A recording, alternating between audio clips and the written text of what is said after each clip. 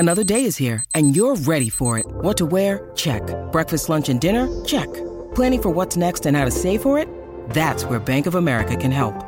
For your financial to-dos, Bank of America has experts ready to help get you closer to your goals. Get started at one of our local financial centers or 24/7 in our mobile banking app. Find a location near you at bankofamerica.com/talktous. What would you like the power to do? Mobile banking requires downloading the app and is only available for select devices. Message and data rates may apply. Bank of America N.A., member FDIC. This is Jeff Billard from Sonic Echo, and you're listening to the Mutual Audio Network. The following audio drama is rated PG-13, suggesting that all children under the age of 13 should listen accompanied with an adult.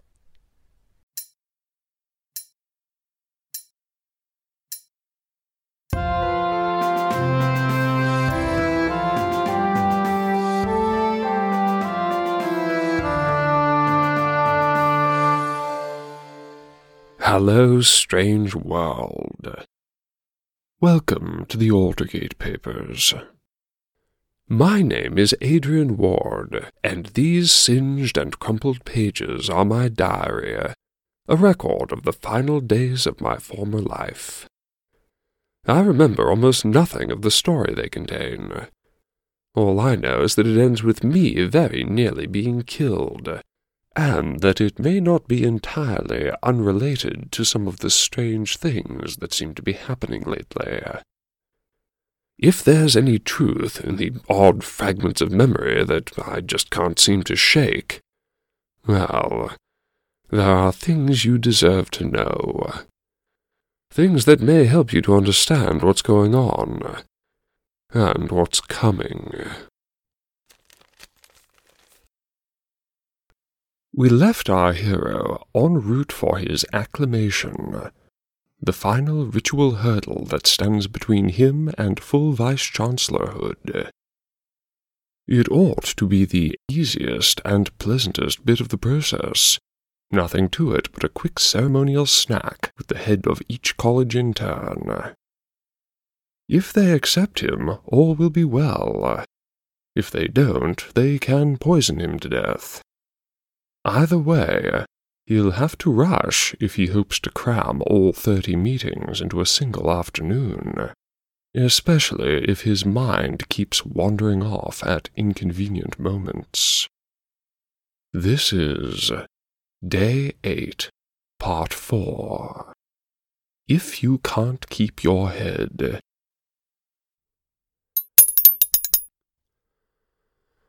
It is the 8th day of the return to Aldergate. The time and place of writing is after 8 o'clock in the evening, in the private study of the manse of the Vice-Chancellor. We begin.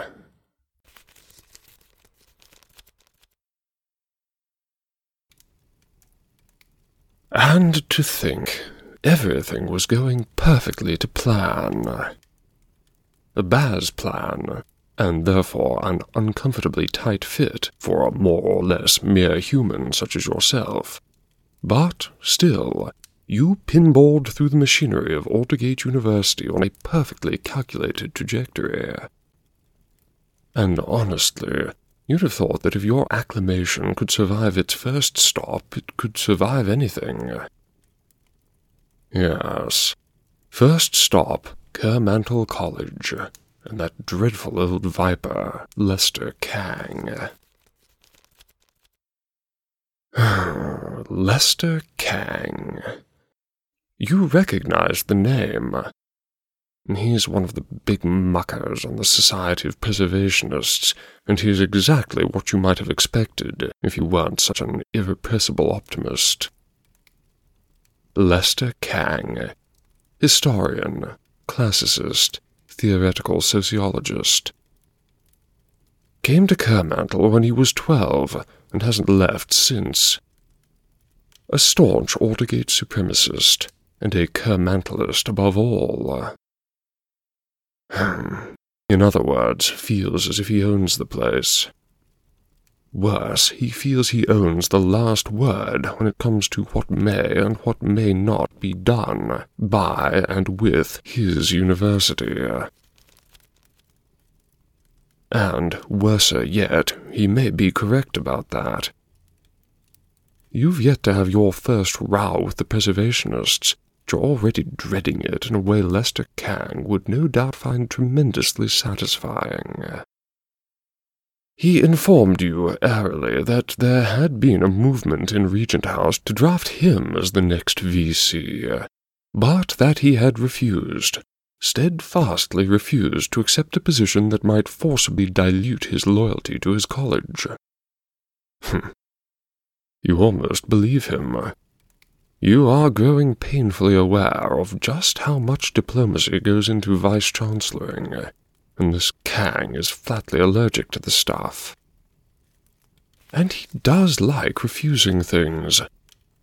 That crusty old office of his has a whole wall full of framed invitations to join the Royal Society, to accept a Wolfson Prize, to appear on a special charity edition of University Challenge, etc.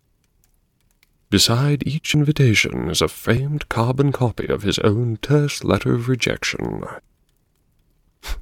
What a creep. Now that Twist Kermandel has managed to build and maintain an elite school of applied technology under the governance of that fossilized Luddite, you've no idea. His profs probably do it to spite him. Anyhow, after a bit of grousing, he generously agreed to get on with the ritual. He slopped you out half a cup of oversteeped Darjeeling from a pot on the sideboard, and then he dug out a currant bun from some secret stash, and that's when it all started happening. The hijackings. Your teacup emptied itself as you held it. The bun vanished piece by piece. Your mouth filled and refilled with crumbs, but you never took a bite, not in person. It was him. Other Ward, butting in. What's he want, eh? What's he after? Currant buns, clearly, but what else? Ugh. Kang finished with you at last, and the acclamation was in full swing.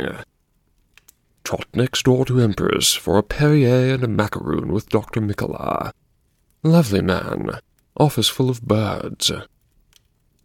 And so on, don't you know, and so forth. One college after the next, in order of founding. After Empress, it was off to dear old Eldon House, and the mysterious Yuliana Lobanova. You do wish you could have gotten off on a better foot there. There's scads of things you'd like to ask her about. What are her plans for Eldon, Flower of the Order? What exactly was she doing up in Ninette's? And how on earth did she manage to land the top spot, anyhow? She doesn't look a day older than you are, if that, and her rise to power is particularly impressive given that she barely speaks a word of English. Aldergate, as an institution, is fluent in every living language, and has some pretty educated guesses about the dead ones, but English remains the lingua franca of university politics. You'd dearly like to know how the Lobanova regime came about, but, alas, you could hardly ask her about it. Dreadfully indelicate, and, well, as mentioned, she barely speaks a word of English. Your Russians know better, and your mutual French proved to be a strange and unruly creature that obscured more than it revealed. So you politely asked her the way to the beach, and she told you all about her aunt's quill, and at last she pulled a foil packet out of her desk drawer. From this packet she plucked out a pinch of dried meat shreds and motioned for you to hold out your hands to receive them. You did so, and, well, you ate them. Impolite not to. They weren't exactly unpleasant. Pungent, you'd call them. gamey. She gave you a Diet Coke to wash 'em down, and then blip. A 90-second walkabout, by your reckoning. When you returned, she was laughing her head off, so Other Ward is either a superior linguist or a gifted physical comedian. You departed with all courteous speed. All right. Kermantle, Empress, Eldon. Chamber. Yes, Chamber College was a trial. Lord Gregory Lofton does not like you because you used to work for a living, and you do not like Lord Gregory Lofton because he's a prick. Also, that wedge of Stilton he gave you was practically sentient. And yes, Lord Gregory, no doubt some people don't appreciate a very fine glass of port. But then again, some people aren't already half a bottle in before 2 o'clock in the afternoon. You wish you could have missed out on some of that interview. But no, Other Ward decided to let you have Lord Gregory all to yourself. Instead, he took almost all of your turn through Whipple College, which is infuriating because what you managed to catch of it seemed delightful. Dr. Vasquez and his secretary, Mr. Alba, are both utterly charming, but because you were absent for the introductions, you have no idea which of them is which. They gave you a fine bone cup of some sort of jasmine-y infusion, brewed fresh from loose leaves that Dr. Vasquez, or Mr. Alba, selected individually from a monstrous old apothecary chest with about 1,000 little drawers. You only got a sip of it before Other Ward barged in again. After you left, a post hoc analysis of the bits between your teeth suggested that there had been some sort of pastry as well, something crisp and flaky that aftertasted of aniseed. What has got your alter ego so hungry all of a sudden? Ah, well, onward. Let's see. Puncty-puncty-punk. Delora College. Melanie Lynn. Lipton and a Jaffa cake. Says she remembers you from the old days. Probably said some other stuff as well. You left halfway through and didn't get back until she was showing you out, with one hand firmly on the small of your back and an expression that suggested you'd made a joke that she oughtn't to have enjoyed.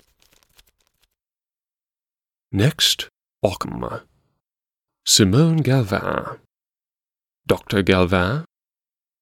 She'd got a sheepskin of some sort on the wall of her office, but it's in Devanagari's script, and you've no idea. She gave you fresh coffee in your own press pot, and an almond biscuit with little flecks of vanilla seed. Jolly good, and you got to have it yourself for a change. Oh, on an actual professional note, Galvin wants you to lobby Regent House to restore Frederick II's menagerie as a biodynamic vivarium. You do not know what that means, but it sounds delicious. So, from Ockham to Queensmead. Yes, this whole acclamation ordeal would have been a lot more efficient if you hadn't to go bouncing back and forth across town for the sake of proper order of precedence. Alas, efficiency seems to be a pretty low priority for the Lex Ordegatiensis. So, the dead hand of custom gripped you by the collar, and off to Queensmead you went. Yes, off to Queensmead. Drat the ugly place. Now, that's not fair. Queensmead College isn't ugly, it's iconic. Yes, that's about right. That so-called noble heap is what you see over the wall, coming from Brindle-on-Fay, so it's an image that's indelibly linked with the university. And, from that vantage point, it's really quite lovely to look at, in a jumbled way. The trouble comes when you're in a hurry and trying to navigate it. As usual, it's all history's fault. Queensmead was the first agricultural college when it was founded, back in the 1300s. The scope and scale of human learning has expanded a bit since then, but the college has insisted on maintaining a tract of experimental farmland inside its walls. Needless to say, that's left them even more than usually strapped for building space. Having no room to grow but on top of itself, Queensmead did exactly that. Century by century, layer by layer, steel and glass sprouting from Norman stone. The resulting pile has as many nicknames as it has conflicting architectural styles, ranging from Second Troy and Hogwarts to, most popularly, the Tumor. You'd have got lost without a trace if you'd tried to go it alone. Even after you enlisted a native guide, fey-looking girl who'd been knitting something out of wire in the Lizzie Alley gatehouse, it still took you 20 minutes to find Osterman's private study. Then it took you a further 20 to find Osterman, messing about with the pipes in the washroom down the hall. At first she didn't know who you were. Then she started in to rail at you for usurping Sir Reggie's throne. Stoutly refuses to believe that the old boy's gone for good. So, and it's nothing personal, but as far as she's concerned, you're a carpet-bagging interloper. As she expounded upon this thesis, you heard the distant bells of the Warden College carillon. Each stroke was a pile-driver blow, hammering home the realization that, no matter what it felt like, time was marching on, and you were barely a quarter of the way through this acclamation nuisance. It took every ounce of your tact to lure her back to her study, away from the interested crowd that had gathered. Only after regaling her with tales of your own long friendship with old Sir Reggie could you persuade her to perform her end of the dance. Finally, she gave you a boiled sweet and a glass of water, and settled in to share her own reminiscences of the good old days, when vice-chancellors were vice-chancellors. You'd be there yet, most likely, if not for the intervention of a Baz ex machina.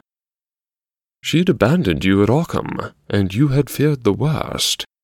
But then, like young Lochinvar, she came charging to your rescue. She shut Osterman down with a look, swung you onto her saddle, and carried you away to a mercifully compressed schedule. Yes, Baz had been busy, pruning the ritual of acclamation wherever she could find a branch to snip.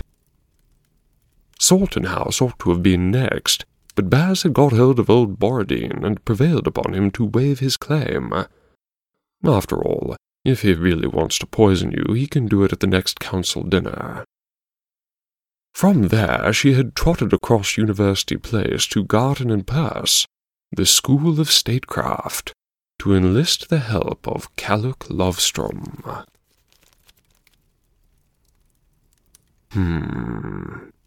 You do not trust that man.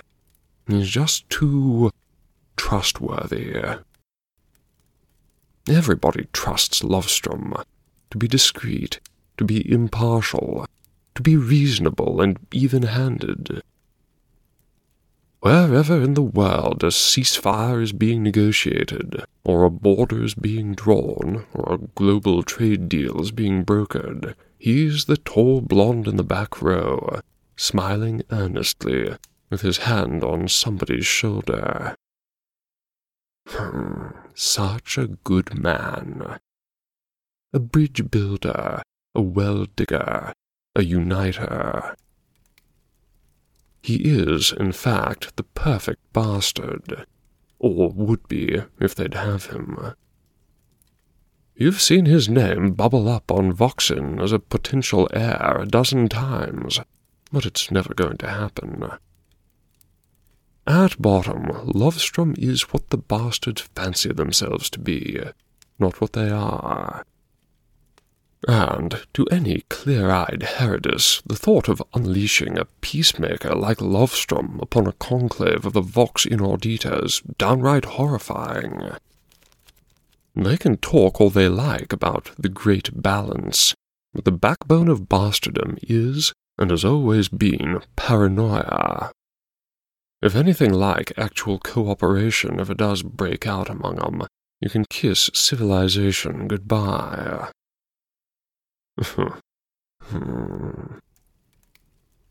Lovestrom was waiting for you in the Atlas Room, along with a little gang of other college heads whom he'd assembled at short notice.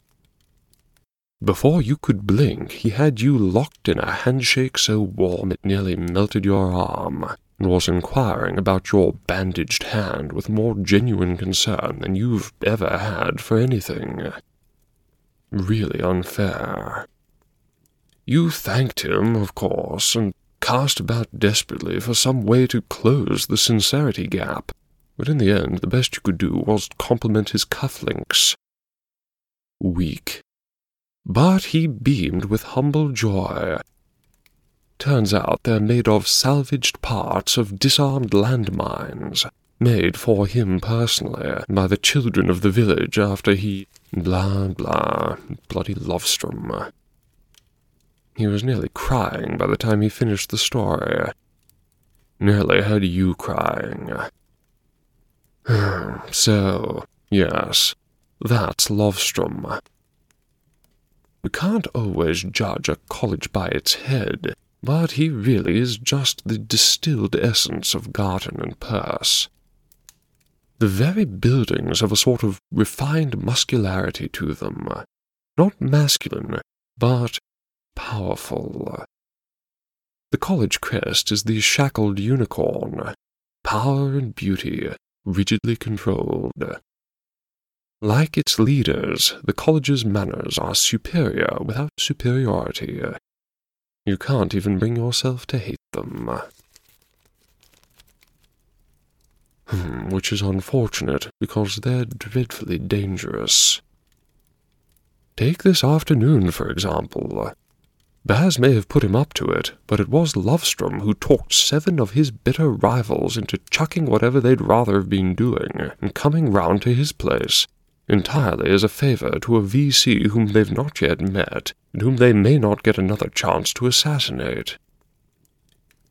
And yet, there they were, 7 exalted chieftains of 7 warlike tribes, standing about chatting and laughing in the great hall of a man who, if they'd stopped gossiping a moment to realize it, is perhaps their single deadliest enemy. All you can say is he'd better not try any of his puppet mastery on you. Nobody hijacks Adrian Ward. Except, well, yes. However, you've nothing to complain about as far as this afternoon's little summit meeting is concerned. After a jolly bit of democratic chin-wagging, you took up your spot by the tea-urn, and the others huddled over in the far corner and pretended not to exist, as you met, grit, drank, and ate salted peanuts with each in turn. Lovestrom first, obviously, and then... All right. Punk-de-punk. Paul Momadou, head of Rattigan College. A man composed almost entirely of curly grey beard. Invited you to some special dinner, or something. Not sure. You were distracted. Not other Ward's fault this time, just you think that he was wearing leather socks. You only caught a momentary glimpse, but that was your impression. Leather socks. Anyhow, next, Dr. Hannah Lomu, head of Ashcraft. wanted to talk to you about creative expression in the world of finance, the role of the artist's eye in investment. And you thought there'd been a language barrier with Lobanova. Next was Dr. Jürgen Barbosa, whom you suspect of secretly being an utter darling. Face like a cutting board, underbite like a piranha fish, and he's believed to have killed at least 4 people back in the days before he left the favela to come be head of Vale College. Supposedly he's got some dreadfully daring theories about cultural burn cycles, but to you he was a perfect bar lamb. For all of the 30 seconds you got to spend chatting with him, that is. Other Ward grabbed the reins at that point, and stole all the rest of that conversation and the ones that followed. You have no memory of meeting with Bridget Coyne of Barrow Hall, or with Dr. Kulik of Sylvan. You particularly regret missing out on your meeting with Piet Botha, the long-time warden head.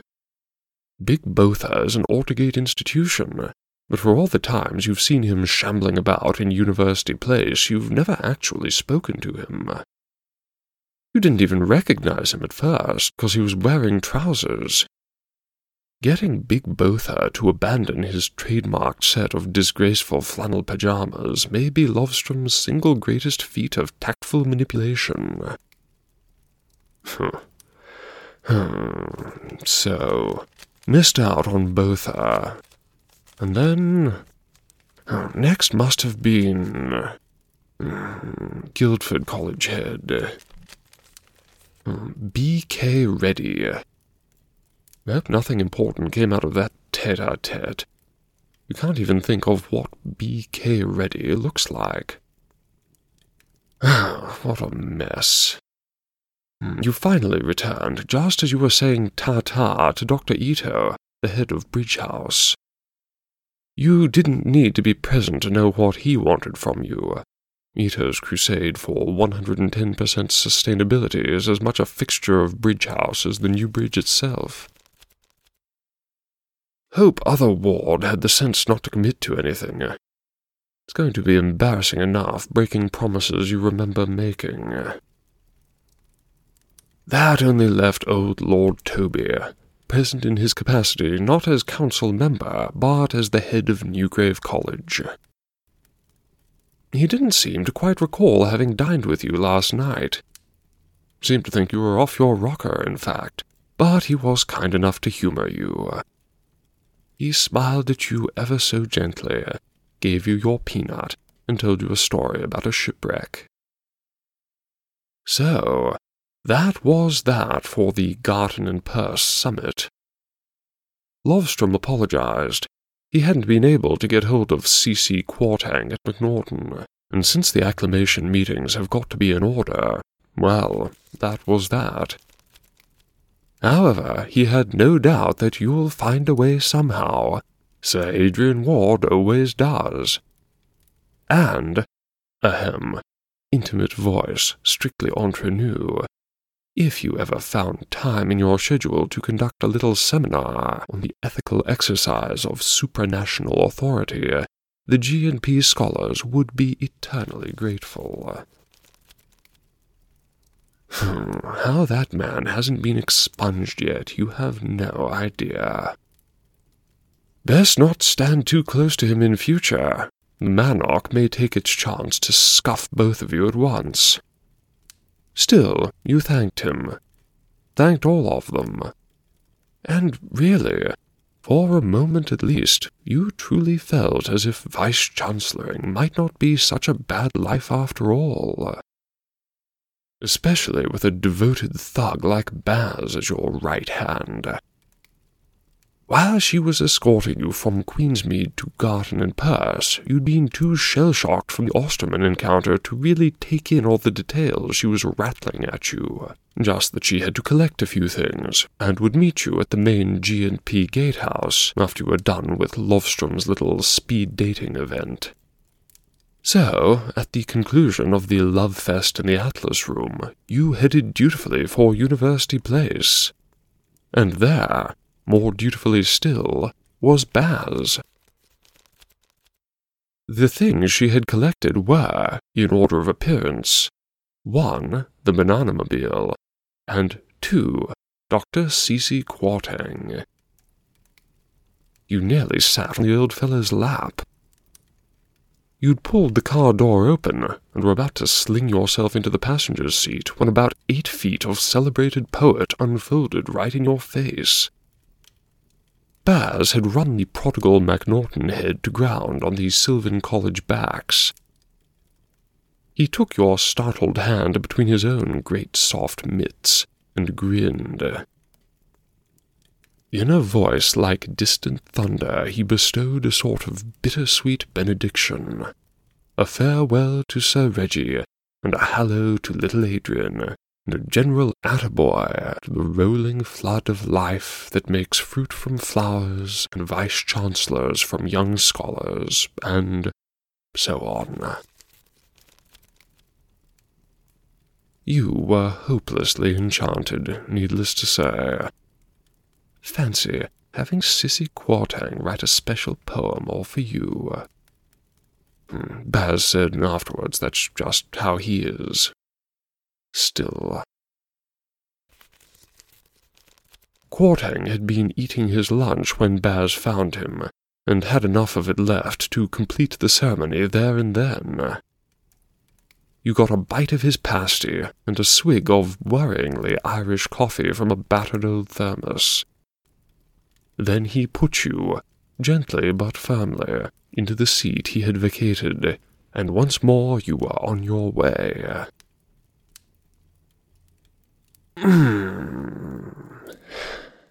Yes, off down the High Street, headed for the Far Four with a good head of steam. No need to hit Free Hall. It seems Dr. Sarhan had her fill of you last night, and, like Borodine, had waived her claim. So you went straight on to Bester. There you passed a pleasant few minutes splitting an Orangina and a packet of salt and vinegar crisps with Shanna Malone, whilst you watched Renzo Ray run his squad round and round Hawks Mire. Looking promising, Self. Looking very promising. The mire has escaped getting built over all these years because it's basically a swamp, and the recent rain has turned it into a sort of soup. Nevertheless, Renzo's heroes slopped through it bravely, with the grim determination of true competitors who know they may sink out of sight if they stop. Then, just as Warden tolled the knell of parting day, you popped over to Old Carroll for your so long overdue reunion with Regina Varden. You have missed her. You didn't know how much till you saw her again. She remembered you perfectly, of course, and she hauled Baz in as well for a round of honest-to-goodness root beer floats. She'd got the ice cream from the market specially that morning. Toffee absinthe. Sounds entirely dreadful, but it was actually amazing. You had completely forgotten about the Old Carroll market. You'll have to drag yourself down there some Sunday, see if they're still doing the bizarre bazaar. How different it'll be with pence in pocket, eh? Anyhow, according to Gina, the float counts as both food and drink. So, well, there you have it. At least someone still cares about efficiency. Good old Gina. Looking splendid, in excellent health. Lovely to catch up on old times, as much as you could do under the circs. Uncertain going, what with all the elephants in the room, but you did what you could, and so did she. She asked after Yannick, with the painful delicacy of one who is pointedly not mentioning the other 2/5 of the young band of miscreants that once terrorized her difference engineering department. Eventually you had to leave, but you didn't want to. And, as things turned out, you really might as well not have done. But you did. Off you went, into the twilight, with 23 heads accounted for, and only the laboratory colleges to go. Ought to have been smooth sailing. Yes, ought to have been. But wasn't. Because your next, and unexpectedly final stop was Gambrel College. And there, all your best-laid plans, which had been zooming merrily along, smashed themselves to pieces.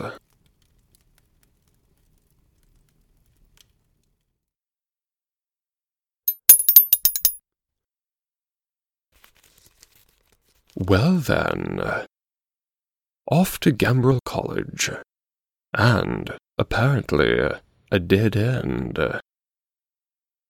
Comparisons with the tragically abbreviated career of Sammy Braden, though in poor taste, are difficult to avoid. What accident or malice can have, cut short our poor hero's acclamation? We shall just have to see, shan't we? Join me every second Sunday at thealtergatepapers.com. Find the Aldergate Papers on Apple Podcasts as well, and spread the word, won't you? This may be my story, but I fear that it's likely to become everybody's problem. Until next time, I am, and shall remain, your humble servant, Adrian Ward.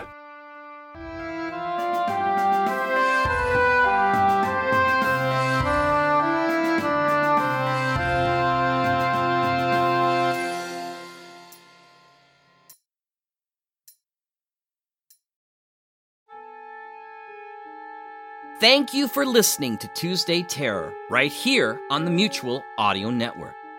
Please consider subscribing to other days of the Mutual feeds, including Monday Matinee for classic live and theatrical audio plays, Wednesday Wonders, our science fiction and fantasy magazine, Thursday Thrillers for action, adventure, mystery, and crime drama, Friday Follies, our end-of-the-week comedy series, the Saturday Story Circle for kids and family alike, and Sunday Showcase, bringing you the very newest in audio releases for the week from our United Artists of Audio, right here on the Mutual Audio Network. This is the Mutual Audio Network, listening and imagining together.